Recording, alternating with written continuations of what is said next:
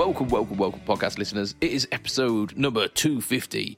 That seems like a milestone. Definitely does. You are here with your host, Mr. Budget Pedal Chap. That is me. You are also joined by Mr. Matt Quine. Say hi, Matt. Hi, Matt. And that's the last time that's going to happen today. I feel like we abused that one last time. No. A little. Just a smattering. We will start the podcast as we mean to go on, with self-indulgence. So, indeed. I mean, it wouldn't be our podcast if we didn't spend a good 3/4 of the time talking about ourselves. Absolutely not. And that's what you tune in for, isn't it, listeners? I'm sure it is. Both of you do that. So, Matt. Hi, Matt. What you been up to? So, it is, as of tonight, really, because the pre-TT Classic starts tonight, it is TT. Woo! Which means I have spent the last week restringing guitars, practicing with both bands, learning some new songs, panicking about learning songs with people not being able to turn up to practice last minute because they're working late so they can have next week off. Like, all those fun things is what I've been doing. But yeah, so I've restrung the Variax, I've restrung the Les Paul, I've restrung the Strat, I've restrung the Cabronita. Nice. So I'm pretty set for guitars for the next however long. Oh, I restrung the Gretsch as well, actually. So I restrung 5 guitars and just forgot about one of them. Nice. So I restrung all those, and then, yeah, both bands had practices over the last couple of nights just so that we can get in the swing. One band's only got 2 gigs and the other one's got 4. So I've got, in the next 12 nights, I've got 6 gigs.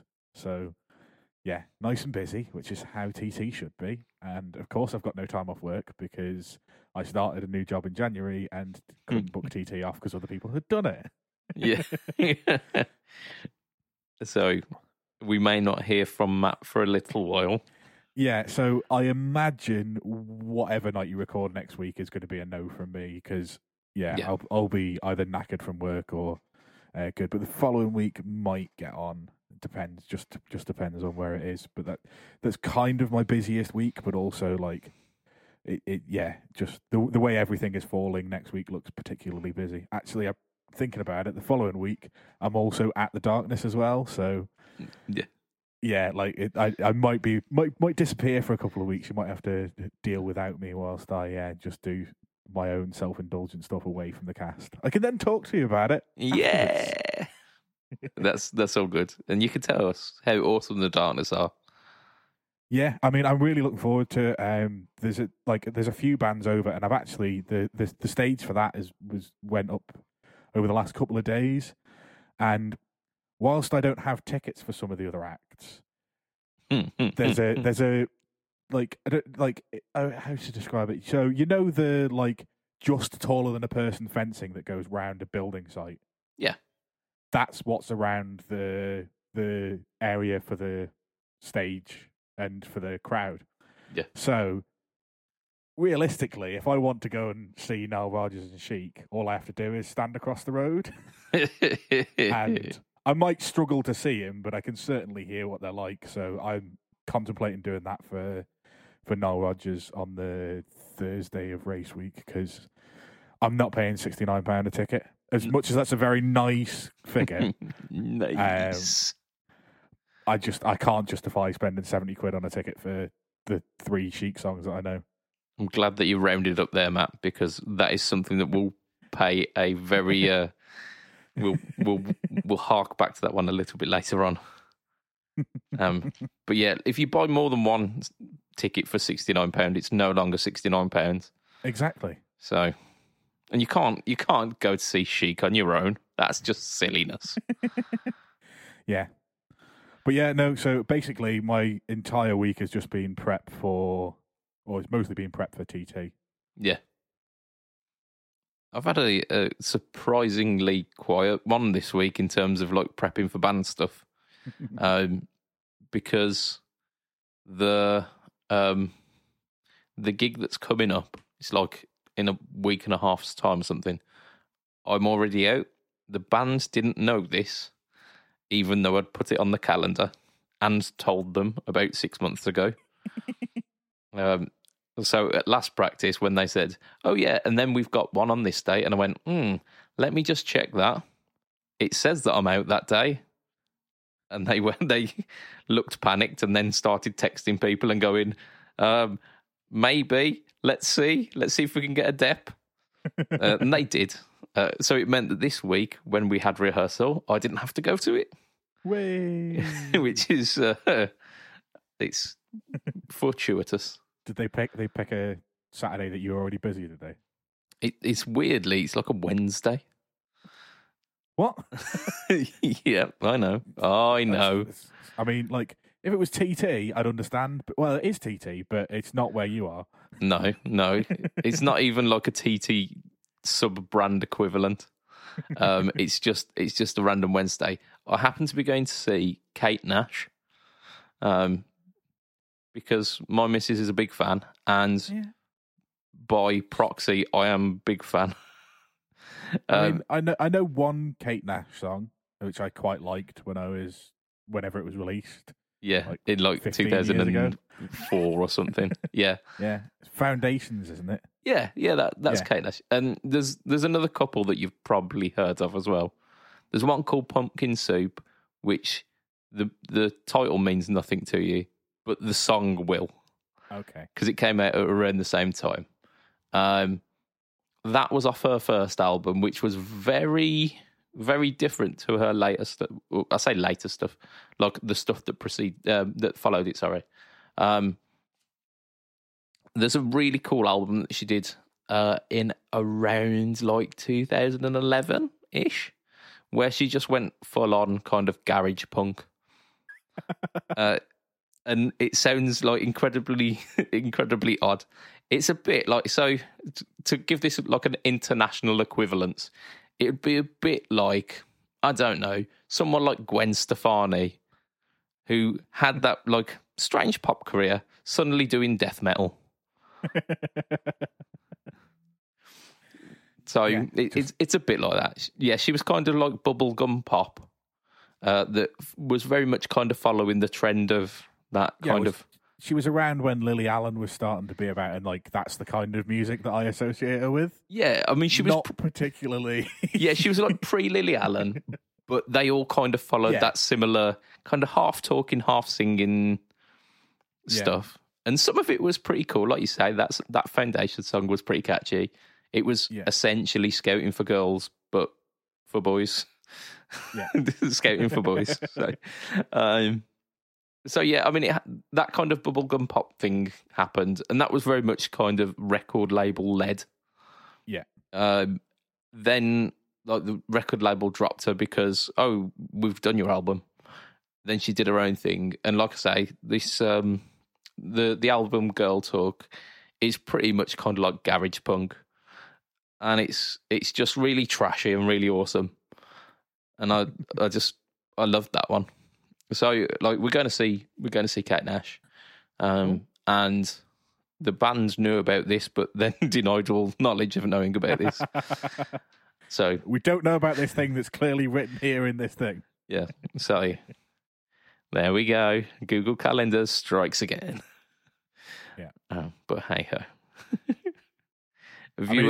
I've got Google Calendars for the two bands, and I've still double booked myself several times. I mean, usually it is me who's double booking.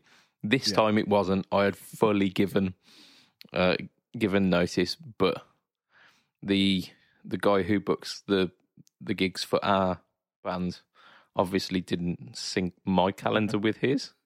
Yeah. So I'm just going to have to put my stuff, like, double it up on the band calendar as well, just to make sure. Yeah. But I've hilariously this year, at one point, had 3 gigs on the same day, all confirmed, because the one band double booked themselves without even noticing, and the other band went, like a couple of them have got family over at the same time. We're like, we'll do a gig on that Saturday. Arrange the gig for that Saturday. I then looked at the Switch calendar and went, I've got a gig that day. That's not the name of the people that I thought we were gigging for. Find out that we agreed to do a wedding on the 30th of July, like February last year. for this year. And then we booked somebody else on top of it, and then the other band booked something else as well. It's just like, yeah, probably need to fix all this. Yeah, for the best will in the world, you can't be 3 people at once. I mean, if you did like a support act with the one band for your main act as your band, you could do 2. Yeah, I could do 2, but that would be for 2 different people in different locations. That would be 2 gigs for one person. It would, yeah. Still doesn't fix the problem that there's two different locations that need music that I can't be at. Yeah. Yeah, it's problematic, isn't it? But, yeah, I mean, weirdly, it's a nice problem to have. Yes. Because gigging is fun. It is. Yeah, I did one last weekend on a Sunday night, which, like I don't know why they agreed to that, but and it was a venue that I hadn't played before. The band had with a dep, but I hadn't played it. And it was a really nice place. They had a pool table, so I was happy. But there we go. Yeah, the weird thing about it, like during our intermission, we had a really drunk guy come up to us, like me, the drummer, and another guy, like a guy who knows the guy who does sound for us. Were like standing around, and he was insisting that the guy who knew the sound guy was in the band. And then, like, asked me and the drummer what we did in the band, like 2 or 3 times before he, like, agreed that was correct. And then he told, like, he pointed at me and said, "You should stop singing." And like 2 minutes ago, you didn't know what role I played within that band. How is it that you are now a critic? Oh dear. Yeah. That's one thing. Like I do slightly less pub gigs than I used to, and the thing that I miss the least is drunk people, because either you're the best band that they've ever seen in the world, or you should go and watch this band that are better than you. Those are the 2 conversations you have with drunk people in a pub if they're watching you play. Or the other one is whilst you're mid-song and doing backing vocals, they come over and go, "Do you know this one?" And I'm like, "What do you want?" Like, I'm singing and playing. Do you really want a conversation right now? That's it. I'm a little bit busy. Just a touch. We've quite craftily, we've got these like little, it's like a tube of LED lights.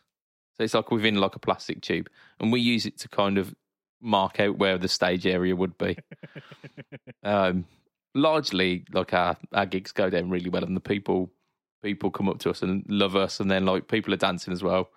But you do get like that one drunk idiot, and apparently that guy is known within that pub for being that guy all of the time. Yeah. No matter what's on. At one point, he was talking to us about how we should watch Britain's Got Talent, because there was a bit of a Susan Boyle moment at the end of the Britain's Got Talent that happened the day before. Just what? Cool. Yeah. Wonderful. Yeah. Thanks for that, mate. Thanks for that random piece of information that I'm never going to do anything with. Indeed, but there we go. So you mentioned that you restrung 4 guitars this week. 5, but yeah. 5. You absolute monster. Stupidly 5. And only one of them, no, 2 of them had locking tuners, but the rest, yeah. If I never string another guitar in my life, I'll be happy. It's been a while, I'll be honest. I think I probably should. I definitely know the Variax needs string changing. Because it's not staying in tune as much as it should, and I know it's not down to the guitar because it's got a graphite nut. The tuners are always been pretty stable. When it starts doing that, pretty sure it's the strings. But because they are coated, and because every time, like after I gig with it, I've got this wonderful little device. Let's have a look, see if we can find it. Here we go. Haha. Yes. I had one of those for a while. Yeah. Jed's Peds, of that guy, he sells these. And he gave me one. He just like bundled it in with a bunch of pedals that he was sending through to me, and said, "You'll love this." And I was like, "Will I?" But I've used it every time I come back from a gig, because you obviously sweat. Wipe the strings. So this is basically like a little, like a hinged. I don't know how to describe it. It's like, it's like it's a microfiber cloth on a clip that will clip over the strings and press on both sides, and you just run it up the fretboard and down the fretboard, and it takes the sweat off the fretboard and off the strings. Yeah, it's a genius idea, and I'm like, the only reason I don't use one anymore is because I snapped the hinge on mine and never bought a new one because I'm lazy. There you go. And they're only like £2.50. Yeah, but like, I absolutely need to go back to, because I also had to polish the frets on 3 of the 5 guitars that I did the strings on, because either they've sat in cases for a while or they've sat stupidly in the back of my van for a while, which is just a no-no for guitars, and I never would normally do that, but sometimes I'm lazy. Yeah, I was just checking my Variax. I think I'll probably need to do the frets on that. Yeah. I've got some of that Music Nomad stuff, the Frein polish. Okay. It's basically like a weird kind of chalky paste, and it's got these little fret marker things that you put over your frets. Yeah, you put over. Yeah, you see, I've got those, but with like there's I can't even remember where I got the kits now, but like 20 different. It's not 20. It was like 5 different grades of sandpaper, so that you can roughen it down and then smoothen it out. Yeah, wire wool works really well for it, but you just got to make sure. The problem with wire wool is it gets in your pickups. You just got to tape over your pickups, and then you're all good. So if you've got some masking tape, just tape over your pickups. You sound. Yeah, that sounds like an effort, though. It does, doesn't it? It really does. But yeah, look, I've used wire wool in the past where I've used it where I've not had enough time to, like, because the Music Nomad stuff brings it up to a really nice polish, but it takes fucking ages. And if your frets aren't that bad as well, you can't tell which ones you've done and which ones you haven't. Yep. So that's problematic. But yeah, I used that microfiber clamp thing, wipe it down, and then I fast fret it as well, so that it is nice and just ready for next use. Yeah. I do need to polish the body though. Like, it's gross. Yeah. That's the other thing I did, was clean between the pickups on the Les Paul, and like the amount of, like, you don't realise when you're playing that your plectrums are firing off tiny little pieces of plastic, and you can see that they're statically like charged, and like, because I play with the yellow Jazz 3s, like, I didn't even I just thought it was dust normally, but against the like wood finish of the Les Paul, there's these clear, and the black plastic, there's these clearly yellow pieces of plastic. And I'm going, I should not let the guitar get to that state. Yeah. I've got the kind of the standard Strat thing where you've got that line of dust between the 3 pickups. Yeah. I do need to sort it out. I definitely need to polish the body, because there's just fingerprints all over it. And the last couple of videos I've done for Pedal Boards of Doom, I've noticed, because it's like really high definition camera with a really bright light shining on me. Yeah. You can notice all these like horrible. It doesn't help that it's like a gloss black finish as well. Yeah. So it's very, very noticeable. But there you go. I should do some annual self-care for the guitar. I think I'll do that over the summer though, because I like when the weather's nice, bringing the guitar downstairs and making a day of it.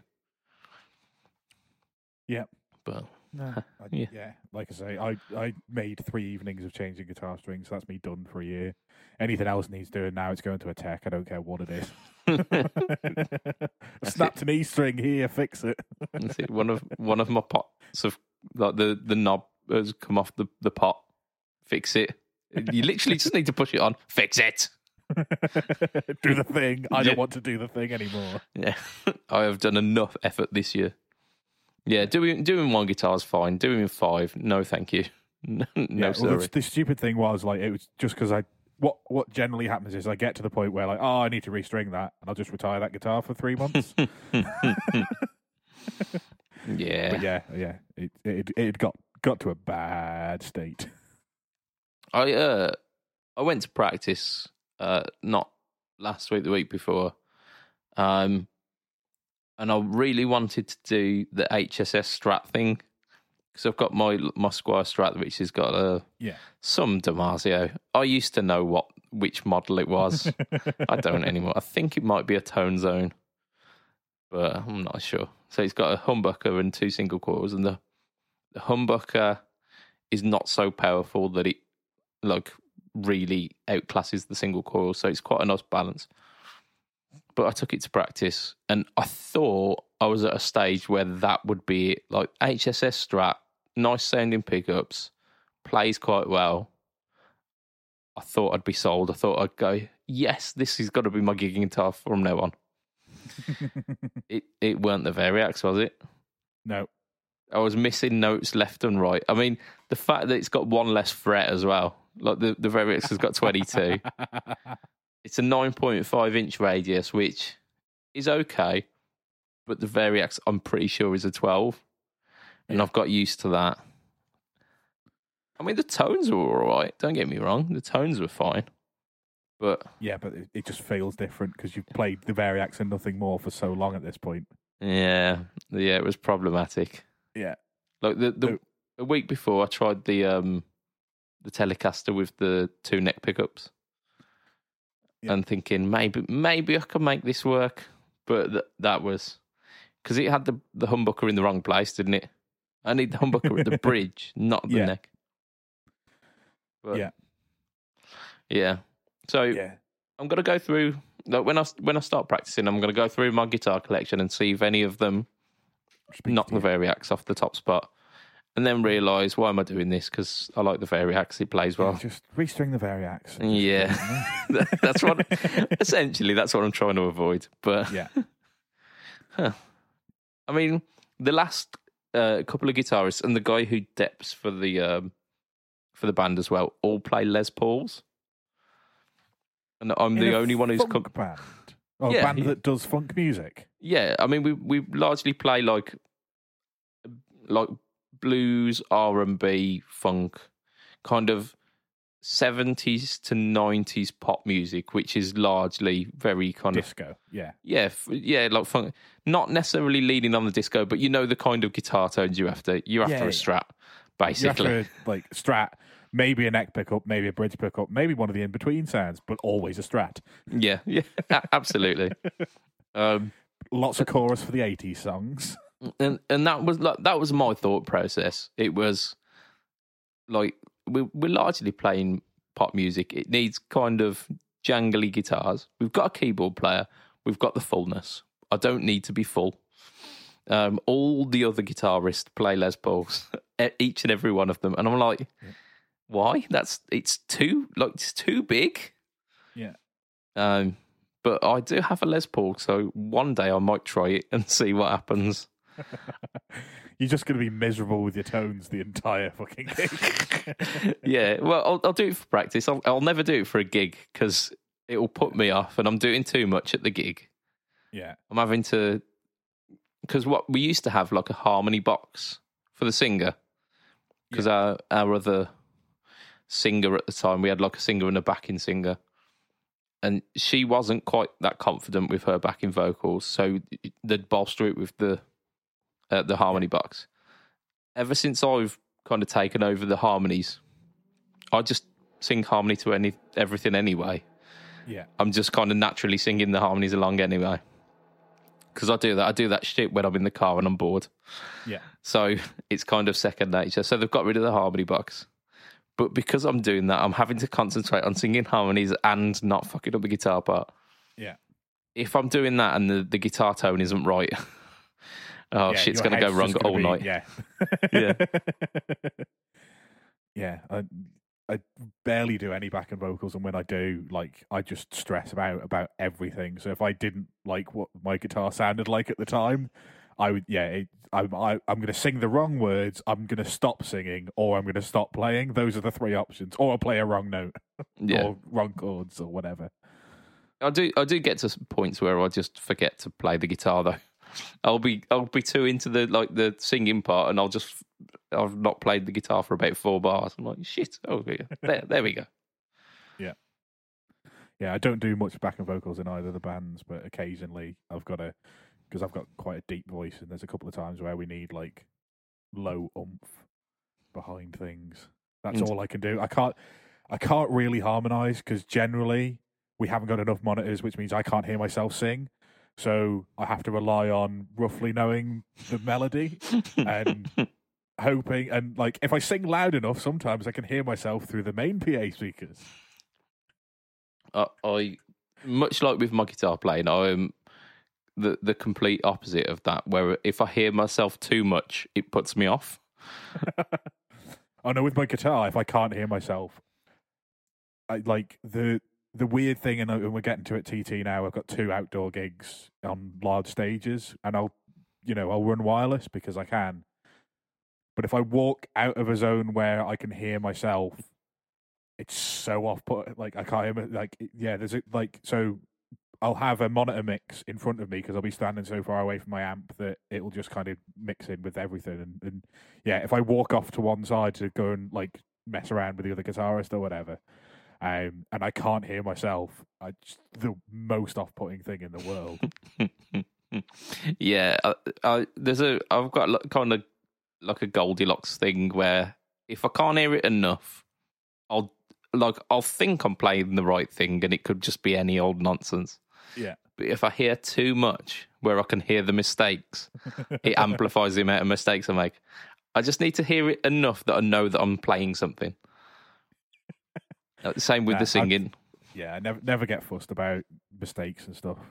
I mean, if I make a mistake, do you know what? I've made the mistake. I can't do anything about it. Like, it took me a while to get to that stage. Like, there was one gig where I was struggling to hear myself, and I did an entire song semitone sharp, and you could see that people in the crowd could see that something was going wrong, but couldn't quite. Yeah, they couldn't put the finger on it. So at that point, you look at the bassist and scowl. Well, no, like on stage, I couldn't hear myself. The other guys couldn't hear me. I don't know what had gone on. It was somebody else was doing our sound. And I'd been like, the guy was like, no, you need to turn the amp down, because you know what sound engineers are like. They never like hearing anything. Yeah. Like I played the entire thing, and then I looked down in the last chorus of the song and was like, oh, fuck. Yeah. Yeah, but I can't be doing with. I've got to, since then, like I've got to be able to hear myself, but I know that, you know what, if you make a mistake, people might think it sounds a bit weird, but they're probably not gonna. Not going to notice too much, and they'll just continue to bop along. Yeah, especially if it's in the kind of the latter half of your set. By that point, they're so drunk they don't care. Yeah. We were talking a couple of weeks ago about how I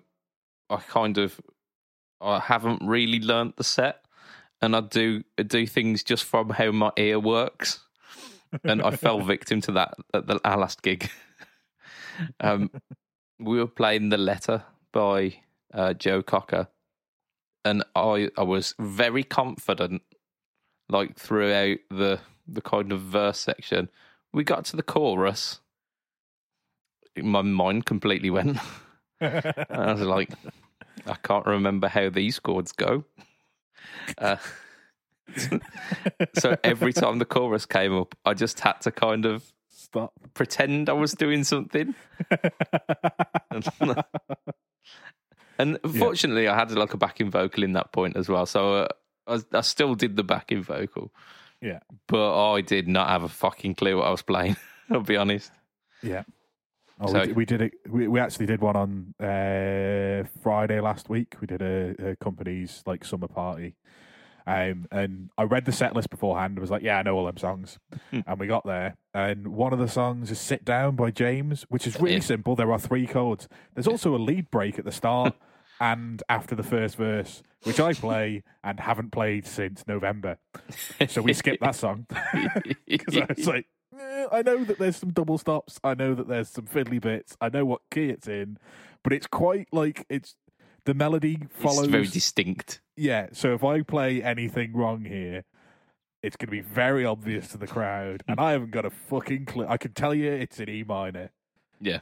Even though the song is in E major, I can tell you that the riff is in E minor. That's all I remember. Oh dear. So let's just fuck that off, and we'll drop that song. And they're like, okay. Yeah. We added two new ones, and I think that's where my mind was, because I was so concentrated on getting these two new songs sorted, because they threw them in like 3 days before the actual gig. So it was, again, I had these songs on repeat, like just these two songs on repeat, and I was just listening to them again and again and again. So I was like, yes, I've nailed those two. And then, just because my brain has a limited capacity, pushed out the chorus of this one specific song. Just went, goodbye. So that was that. No, I've been there before. I've also got to the similar thing where like you fly all the way through the verse and it gets to the chorus and you go, no idea what these chords are. No idea what. That's good job the other guitarist plays here, because I haven't got a clue what I'm doing. That's it. Just sneakily roll the guitar volume down. I can strum whatever the fuck I want now. I tend to go slightly different, and I tend to just mute with my left hand and become a snare. Oh, right, okay, yeah, and that's it. Adding to the percussion. Yeah, I'm now a percussionist because I ain't got a clue. That's it. Yeah, I'm adding to the dynamic feel of the chorus. Yeah, right. I think we've got some stuff that we're going to do on this podcast. I do want to mention a little shootout that I did this week on the Budget Pedal Chap channel, which released today because we are recording. The Reverb Shootout. It is the Reverb Shootout. It's the Reverb Shootout. Yeah, we're recording late this week. We usually record kind of midweek, and we've pushed it to the weekend because that's the way we roll. But yes, it was the Reverb Shootout. It was the Sonicake Digital Reverb versus the Mosky Spring. And the Mosky Spring has got basically like a cult following, and for good reason. Yeah, I mean, it's a mini pedal.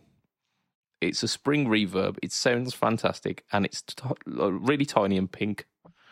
So all of the the Venn diagram, all of the guitar niche, it's in the center of like 5 different. Yeah, but like the most important thing about it is it sounds absolutely banging. So I've got another mini reverb pedal, the Sonicake one, and I thought it would be interesting to see what they sound like compared. So I did that, and they are very, very different sounding reverbs. The Mosky's kind of dark and vintage sounding. The digital one is really kind of present. It's like a very pristine kind of 80s style reverb. It's got 3 settings, but I only use the one, and like we go through like basically like the dwell control on both. And there isn't one. I thought it would be like an absolute slaughter where the spring reverb would just be way better. But actually, it really does depend on which kind of flavour of reverb you want. Yeah, because they both sound pretty good. Yeah, and the Mosky one just does the one spring flavour, and that's it, doesn't it? Yeah, I mean, yeah. It does it really well. But if you're looking for a different style of reverb, no. Yeah, and that's basically what the digital one does as well. Because I've got the iSet one as well, which has got like 7 or 8 different algorithms, and I decided to go for the digital one instead because it does. Like, it's got 3 different like reverb length settings, but they're basically the same reverb. It's got whole plate and like echo or something, but it's basically just like short, medium, and long reverb. Yeah. So I used that one. It sounded really good.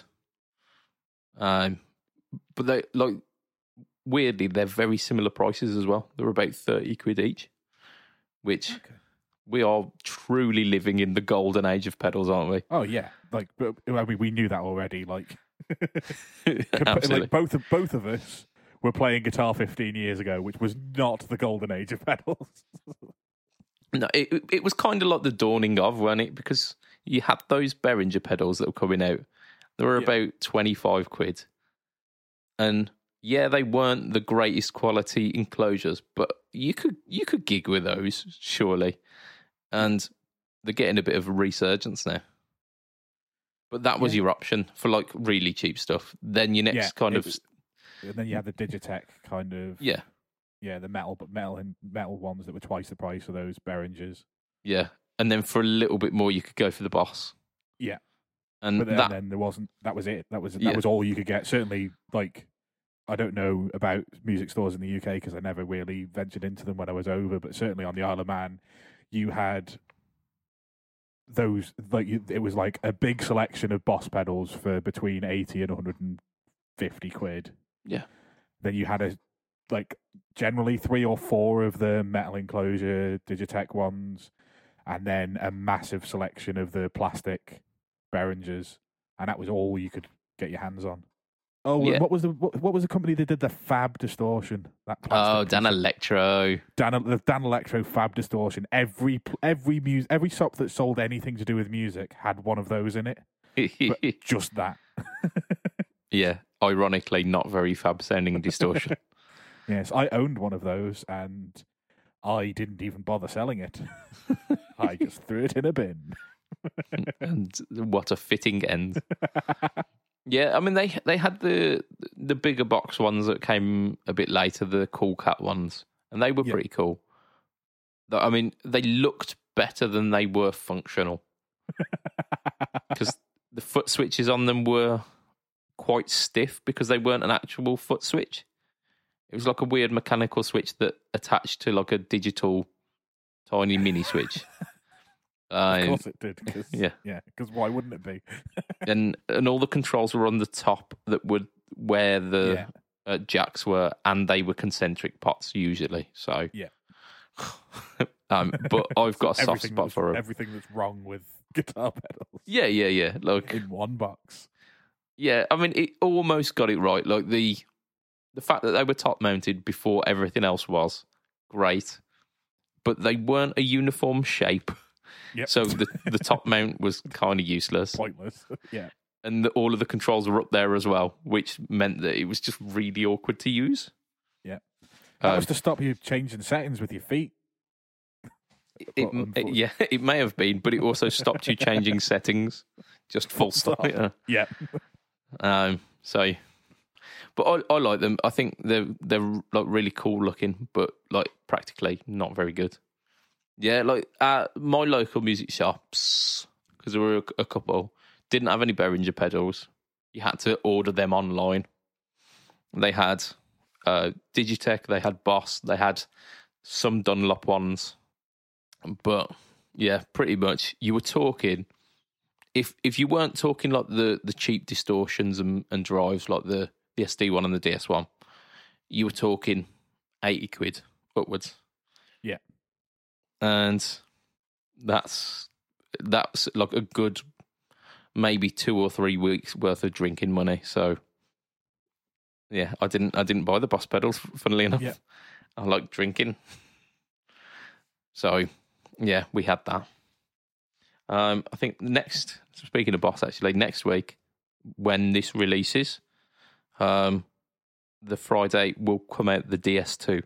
And I'm not going to give away too much about this, but if you look at the thumbnail for it, it will kind of give it away a little bit. That was the first guitar pedal I ever bought.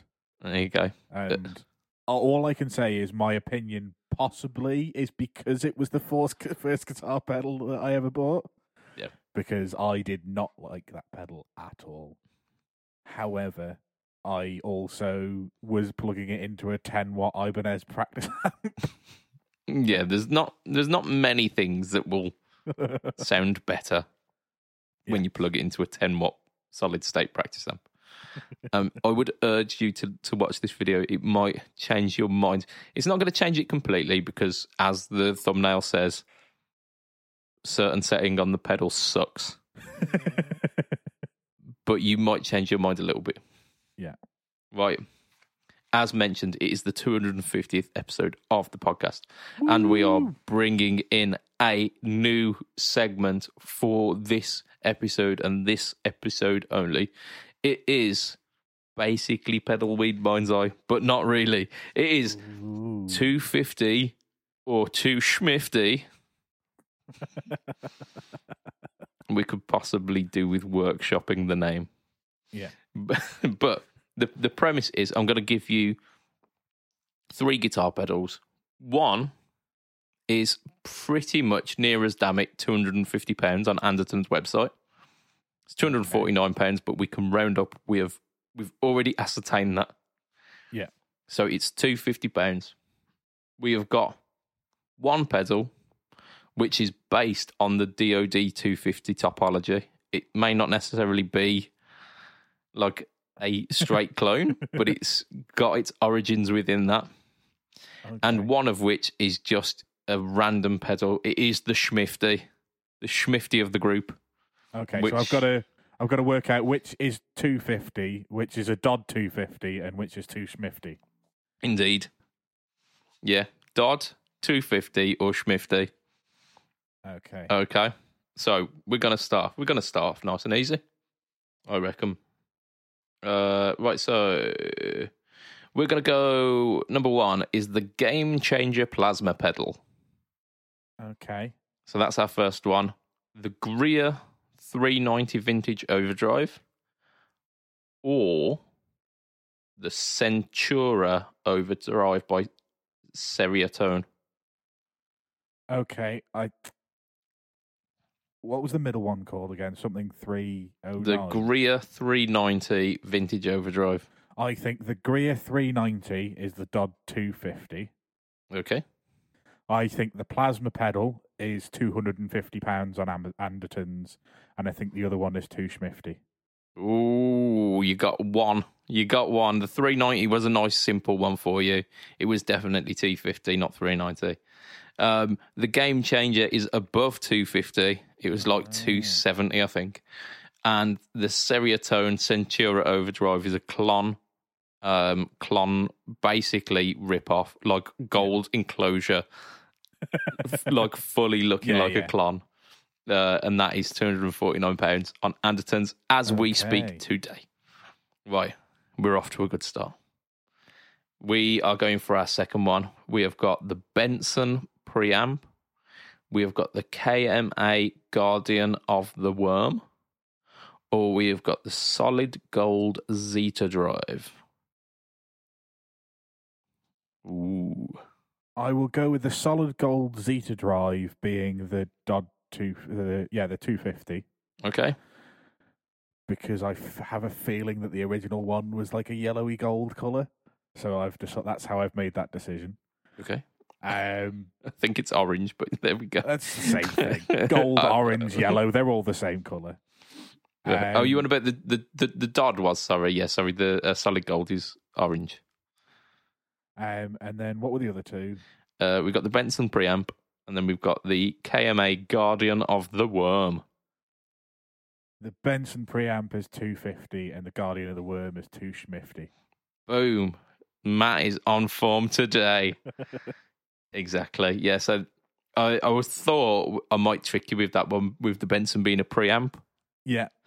But no. I thought about it. When you first said Benson, I was like, right, okay, well, that is the 250.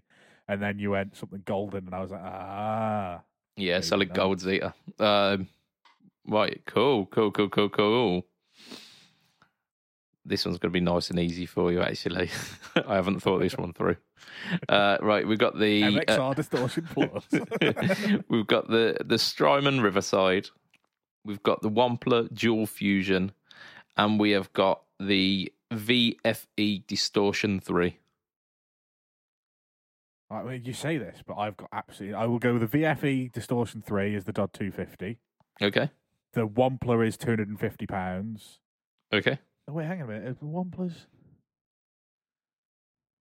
Which Wampler was it again? The Dual Fusion. So it's a dual pedal. So That'll be 250, and the Strymon will be 300 quid. So that'll be 250. Oh, he's 3 for again. He's 3 for. Yes, he is. Go. Right, we've got 2 more left.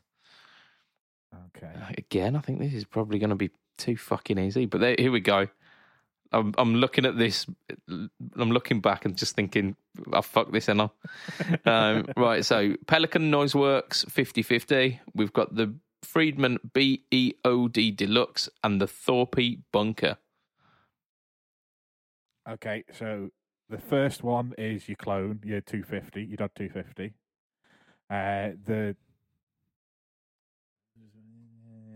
Thorpe will be £250, and the BEOD will be 250.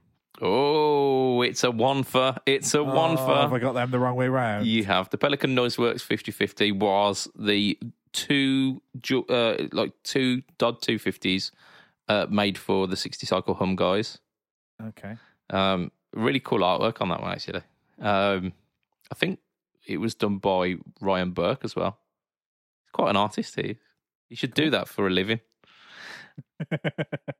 I think he does. I don't know. I don't know enough about him. The BEOD was the £250. The Thorpe Bunker, a little bit cheaper. Ah. Get yourself a bargain. I think it weren't much cheaper. I think it was about $230. But still, there you go. Right, final one. Final one. Can I redeem myself? Please. Please. Right, so we've got the Black Star Department 10 Dual OD. We have got the Loophole Pedals Grey Matter. Or we've got the B-Tronics Overhive. I mean, I had to add that one. It's a fantastic pun. Okay, the B-Tronics Overhive is the Dodd 250. Okay. What were the other two again? The Black Star Department 10 Deputy 10 Dual Overdrive. And the Loophole Pedals Grey Matter. Loophole Pedals will be £250, and the Black Star is £250.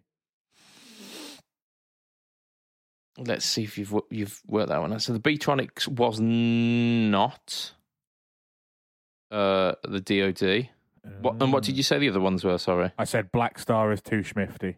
Oh, the Black Star was £250. So I got one. You did. Got one, at least one in every round. Indeed.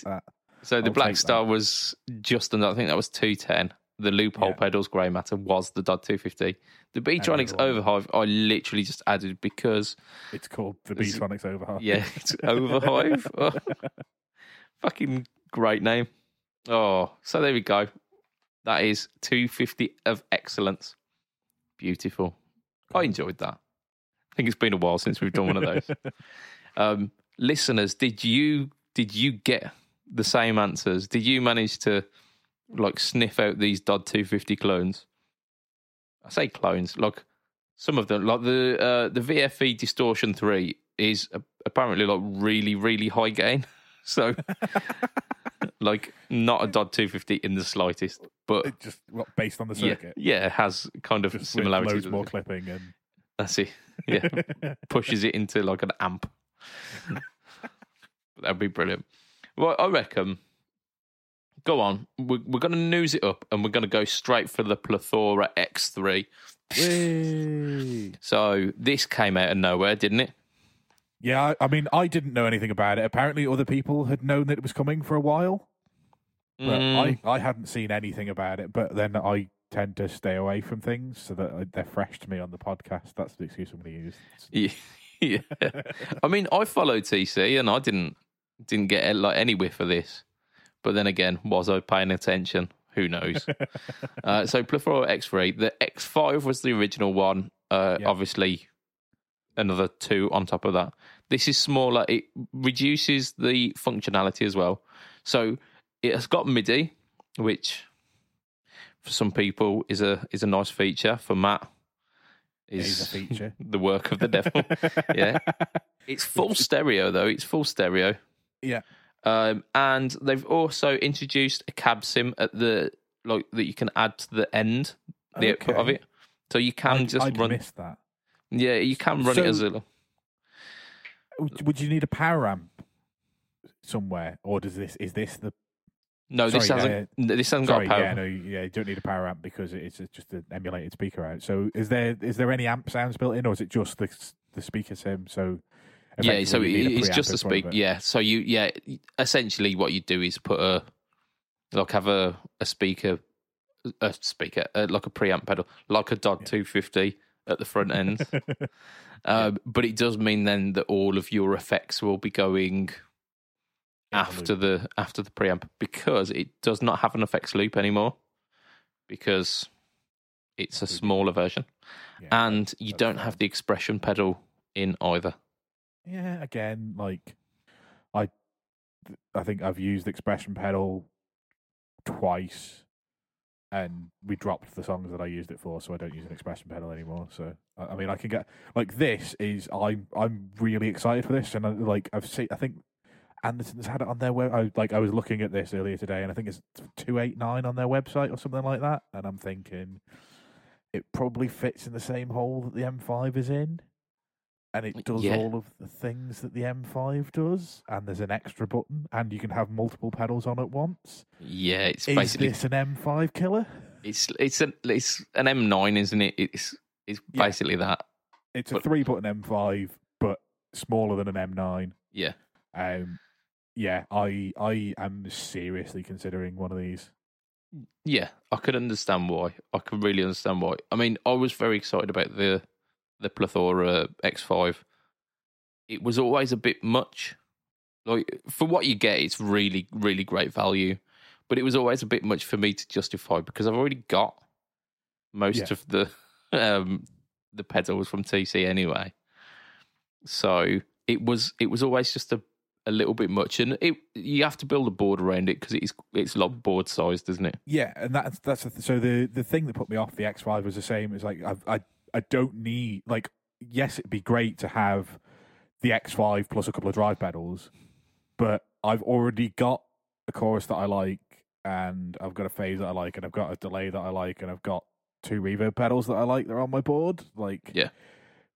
Okay, I've got a multi-effects in there to fill in the gaps, but I don't need a 5-channel multi-effects. I don't need that. 3-channel is getting closer, and also if I set up a second board, I could literally choose some drives and have this and on a mini board, and it will do everything that my big board does. Indeed, it will. This is where we're going to play the second of our games this week. This is entirely on you, Matt. There are 16 effects built into this. In fact, actually, you help along here, podcast listeners, by shouting at your car. And I will try and sense you from the past. Indeed, yeah, like pre-sensing. Okay. There are 16 effects built into this, like 16 of the TC tone print pedals built into this. There are no drives. Yeah. But there are 16 effects. Can you name all 16? I have bet that you can name 12. Okay. So let's see. So, hypergravity compressor is on the list. Well done. Mimic doubler is on the list and is literally right next to it. How are you doing this? Flashback 2, Hall of Fame 2. Yes, both on the list. Is it the Viscous Vibe? Viscous Vibe is on the list. Helix Phaser. Helix Phaser is on the list, yes. I don't know how you do. You're doing this. Am I doing this in order? You're not doing it in order, but you're doing them in pairs, like right next to each other. Sub and up is one. Sub and up. Yep, we got that. So what? Yeah. So I've got 2, 4, 6, 7 at the moment, I think. Okay. I will come back to this because there's another delay. There's a looper that's not the Ditto looper, and I can't remember what it's called. I mean, I'll go for looper. It's the tape deck. Okay. But yeah, okay, looper, cool. Yeah. What's the other delay called? Is the other delay the fake carbon copy, or is it something different? Kind of. Yeah, it's more vintage style. Yeah. It's a bit like the Flashback, but it's got like vintage selections. Okay, I might have to come back to that. There's the pitch shifty one that I never looked at because I was always looking at the pitchfork that they do. and Okay. that was more recent. And is it the harmonizer? Something harmonizer? I mean, you're talking about two different pedals here. Oh, am I? Yeah, okay. Okay, so there's a harmonizer and a pitch shifter. There are. Excellent. I'm going to let you have those because they are wanky names. Brainwaves, pitch shifter, and the Yeah. Quintessence harmony. Quintessence was the one that I was thinking of. So that's 10. There's that delay that... Are you checking that there's none in the background behind? Yeah, I was very, very certain that I had one just on display because I thought of demoing it again recently. Right. Corona Chorus. Corona Chorus, yes, Corona is there. Chorus. Yeah. What other... So let's see what you haven't got so far. So you've done the entire top line. So I've got Okay, you've got that one one. more Got that. for yours and 5 more to get them all. Yeah, you haven't got that one. You haven't got that one. Haven't got that one. And There I'm must not be giving you the some- vintage Echo unless you can No. give me the name. There must be some... Do they do a phaser? You've already done the phaser. I've done the... Is there a flanger then? Ooh, I've demoed it on my channel. You have... And Vortex Vortex flanger. Well done, yes. flanger? Right, one of these I purport to be the most fun pedal I've ever played. I can't remember. I've I'm only got the really mini version. I'm really struggling now. I think we need to give you a round of applause for getting that many. Yeah, I'll take 12. I mean, I will say that the only reason I did this is because it's listed on the Andersons website, and like I say, I was looking on the Andersons website at this pedal earlier. So you inadvertently had done a revision session. Yeah. Fantastic. So we've got, I'm just going to read them out as we got them. Helix Phaser, Viscous Vibe, Tape Deck Looper, Hall of Fame 2 Reverb, Flashback 2 Delay, Sub and Up, obviously octaves. Yeah. Brainwaves Pitch Shifter, Corona Chorus, Hypergravity Compressor, Mimic Doubler, Vortex Flanger, Pipeline Tremolo, Yeah. Hypergravity get Compressor, Mimic sorry, I've done that one. Quintessence Harmony, Century Noise Gate, Never getting that. I didn't even know they did a noise gate. Shaker Vibrato, Shaker, of course the it is. It's Shaker, yeah. the little orange boy, and the Yeah. Alter Ego Vintage Echo. But so I think, I mean, I'm impressed with that. That was really good. I think I probably would have got that, and I'm a bit of a TC fanboy.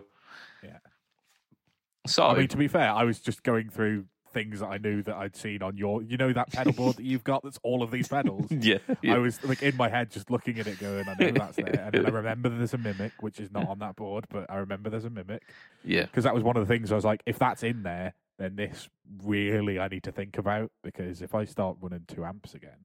Yeah. I mean, if you've got basically like switchable and stackable 2 things and a Mimic doubler running the entire time in stereo, that sounds like a pretty fucking good deal, doesn't it? It does. And like, okay, I'm never going to use it, but if I get the Vox back in action, because the one thing that's letting me down at the moment with the Studio Vintage is I've got a couple of songs where I use the Bossowski 2 to create like a synthy sound with the low end, and it just barely any low end comes through, because obviously it's quite a bright amp. And you get a lot less than I used to with the Vox. Like, I've basically been chasing that Vox tone, and apart from the Marshall is better. Like, I'm at peak, the best tone that I've had in years, with the exception of when I need that lower sound, and it just doesn't quite do it, because obviously, like, that's not a sound that amp ever needed to do at any point. It's based on a circuit from the 60s. Yeah. Like, it doesn't have that ridiculous bottom end. You might find that like a speaker change could do that, because it's going to be like a ceramic magnet speaker in it, isn't it? Whereas I'm running it through Vintage 30s. Oh yeah, they're still ceramic magnets, aren't they? Yes, they are. Mind So, you, your maybe Vox is a greenback, isn't it? That was greenback, yeah. So and that handled it well. Yeah. But yeah, maybe I could swap one of the. Nah, I'm gonna leave the orange cab as it is. But yeah, like my long term goal, I would absolutely love to run the Vox and that in stereo, and like that would make me happy forever. Then. Yeah. Yeah, I mean, absolutely. absolutely not at small gigs because you don't need the 412 at a small gig. But No, like, for not the at all. outdoor stuff that I do in the summer, like I mean, you're making me think. Could I get away with 2 amps at a gig now? Because you absolutely should. Because you still have you still got 2 classic 30s? No, I sold one, but I do. I have an HT5 and a classic 30, and I could run those in stereo. And you could crank the balls off the HT5, but just run drive into it, and then have the other one with like a semi-wet drive. Like, so you've got the drives going to both, but the modulation and reverb and delay just going to the cleaner of the 2. Oh, fuck, that sounds really good. Fuck. That's what I did for a long time. Was yeah. And I could get one of these and run at the end, having the Mimic doubler go into both. Yeah. Just have a really big fat sounding guitar. Ugh. Mind you, I could have a fatter sounding guitar with a Les Paul, and I'd choose not to because I don't need that. Damn it. Yeah, but what about if you had a ping pong delay setting from the flashback in the Plethora X, and then when you do your delay sounds, it bounces from side to side? I'm just thinking like big swirly modulation that you can feel. Yeah. Shit, man. Yeah, I think. Yeah, maybe I need to do that. Maybe I need to do that. So yeah, that is the Plethora X3, and I think we are positively foaming at the mouth here for that. Yeah, and yeah, I think I'm probably going to get one, and I've not said that about a new pedal in a long time, and maybe I won't. Maybe I'll decide that, you know what, it's fine. I'll just stick with the M5, but at the same time, like, this is certainly going on wish lists. Indeed. I mean, speaking of things that we would possibly buy, we've also got one more bit of news this week, which is the 2 Notes Revolt. And the reason I say that is because I am pretty certain that if this was out a year ago, maybe a year and a half ago, both of us might have ended up with one of these. So, it's a flamp. The year of the flamp is over, but 2 Notes are actually killing it with this. So it's a 12 AX7 powered floor amp, which is a 3-channel thing. It boosts the voltage internally up to 200 volts. So the 12 AX7 is actually doing something. Okay, unlike, that's positive. Yeah, unlike some certain 90s pedals, which 9 volts powered a little LED that was behind a tube. No one would have ever done that, would they? I mean, yeah, they did. So the 3 channels that you get are the Bassman 100, the JMP Super Lead Mark II, and the Soldano SLO 100. So kind of clean, sparkly Fender, chunky Marshall chunkiness, and then Soldano like roaring lead tone. They also do a bass version, which we won't talk about too much, but it does a very similar kind of setup where you've got an SVT 76, a 92 JMP Super Bass, and a custom high gain channel, which apparently makes you sound like Lemmy. Which, like, that's definitely a win straight away. Yeah, I mean, anything that makes you sound like Lemmy. So that channel is pretty much the JMP Super Lead from the guitar one, I'm pretty sure. But hey, who are we to argue?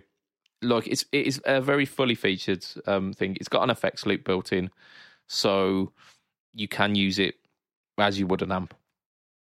It's got MIDI as well, and it's also got hybrid connectivity. So if I remember rightly, you can choose the amount of character that it gets from the preamp if you 4-cable this into the preamp of an actual amp, the power amp of an actual amp, rather than it taking over the entire tone. You can get it to blend with the power amp stage so that it becomes a much more natural tone.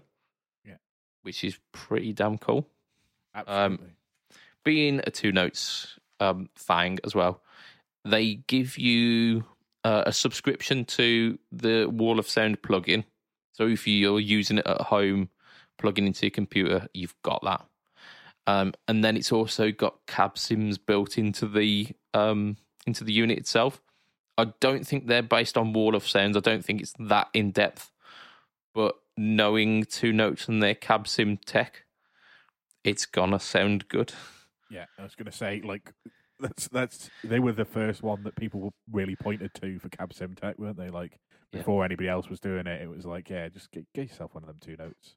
Yeah, and like before I started kind of delving into, like, before I got the HX Stomp, I had the free version of Wall of Sound, which you can download. It gives you like 2 relatively generic sounding 2 Notes versions of cabs. There's like a 212 and a 412, and they sounded great.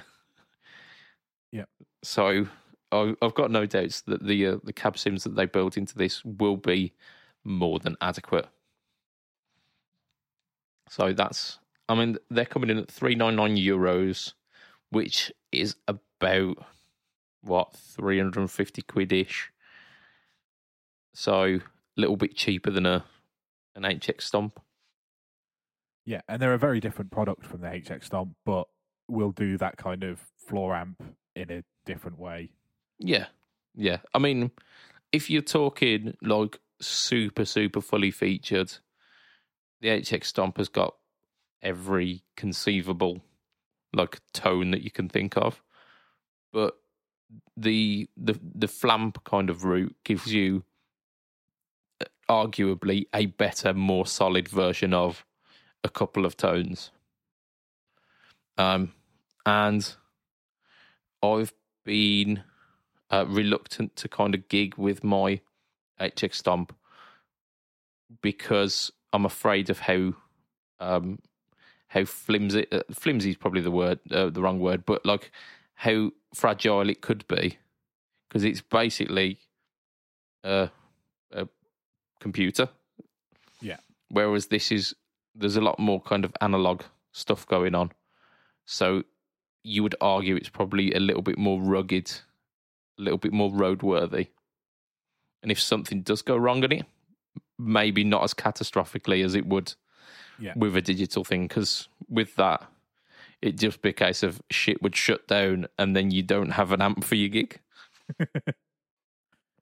Yeah. Whereas, well, I mean, we've talked about this. I take 3 amps to a gig, whereas you barely even lucky, bring one. I was going to say, you're lucky if you bring a spare plectrum. I use Nature's Plectrum, damn it. That's what to be fair, I did notice the other day that I was using my fingers for more than half of the set. Like, I had the plectrum in my hand, but I was like picking away at certain things with my fingers. I didn't realise I was doing that. I can't, like, literally, there's one song that I play in either of the bands where I use fingers. It's because I have to, because it's one of the Rolling Stones one, Honky Tonk Woman, and there's a lot of like pinching stuff, and you've got to play all strings at the same time. If you strum, it just sounds wrong. And we played that for the first time in probably a year at this point, because like I just wasn't bringing the alternate tune and stuff. Yeah, because I was just like, there's no point. But for TT, like, we're throwing some Rolling Stones and some Status Quo in, it goes down well with the bikers, so we brought it back in. And within, I mean, there's what, 3.5 minutes to that song, and by the end of the song, I had a blister on my thumb because I play so infrequently without a pick that it just straight away I was like, oh cool, I'm gonna have to pop that when I get home. Oh. fill it with super glue, and that'll do for TT. Indeed, yeah. The old Steve Vai trick. Glue your finger. Cool. Yeah, I think that's a podcast, isn't it? That is definitely a podcast. Both products this week have just been really good. Yeah. That's a change. I was gonna say, normally we're like, meh. But actually, both of them are things that we'd have considered if we didn't need them already, and one of them is something that we both are trying not to say we're going to buy. Yeah, I think you could probably gig with just both of those. You want a drive pedal as well. But that's the 3-channel amp. Yeah. You could have that with any effect that you wanted after it, and then you saw it. But anyway, you pontificate about that in the the podcast group. Let us know what you think of them, because we're pretty much pro Plethora X3 and Revolt. Not sure on the name. I think the name could have done better, but that's the only thing that I'm moaning about. We extend a massive thank you to our Patreon backers, because you are just better people. If you want to be part of that crew, it's not exclusive. It is pay to play. You can get in on that. For as little as $2 a month, you can be part of the Patreon crew. And we extend a massive thank you to them every week for just being cool.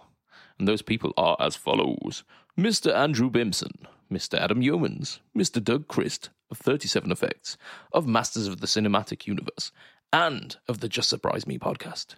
We have got Mr. Hugh G. Rection. Way. Exactly. We have got Mr. Ben Fletcher of Fletcher Pickups, and Mr. Brian Gower of the Tone Jerks podcast and the Second Button podcast. Listen to all of those podcasts mentioned. They are fantastic.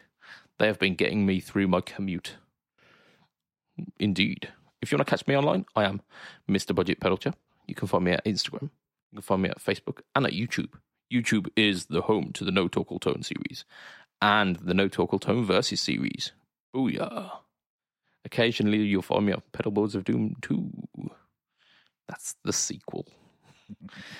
Matt, we can find you everywhere on the internet except Twitch. Damn you, you know what you've done. Heel_MattQ. Yeah, I'm going to jump in here because actually I released a YouTube video for the first time in about 4 years on my YouTube channel where I normally do games. So because it's TT, I downloaded a mod for a game called Assetto Corsa because I'm quite into my sim racing, which is I've got a steering wheel that I clamp onto my desk. Nice. So I downloaded a TT course mod and I'm going to do some just driving around the TT course. On my YouTube channel, which is, I think, heel_MattQ without the underscore. What I don't know happened why. to the underscore? I don't know why, but the best place to find it is I'll tweet out any video that I do. So, yeah, if you go to heel_MattQ on Twitter, which is the same as always, you'll find the videos there anyway. Boom. Yeah, I'll be checking that out, definitely. If we remember, plonk it in the Facebook podcast group as well. Yeah. I'll try and remember. I'll probably forget, but it's fine. Indeed. And that'll be us for this week. That's a pretty nice sized podcast. I'm happy with that. Shame. Cool. Right, so from myself, Mr. Budget Pedal Chip, from Mr. Matt Quine. Say bye, Matt. Bye, Matt. Yeah, he did the thing. It will be a tatty bye and good night for this week. Bye. Well, I still wave as if we're doing it live. We haven't done it live in over a year. We haven't, no.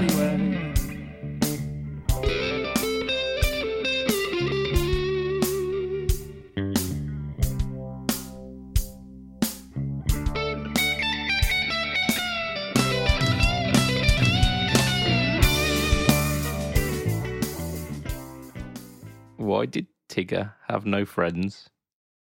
Go on. Because he plays with poo. Way. That's good. I like that one.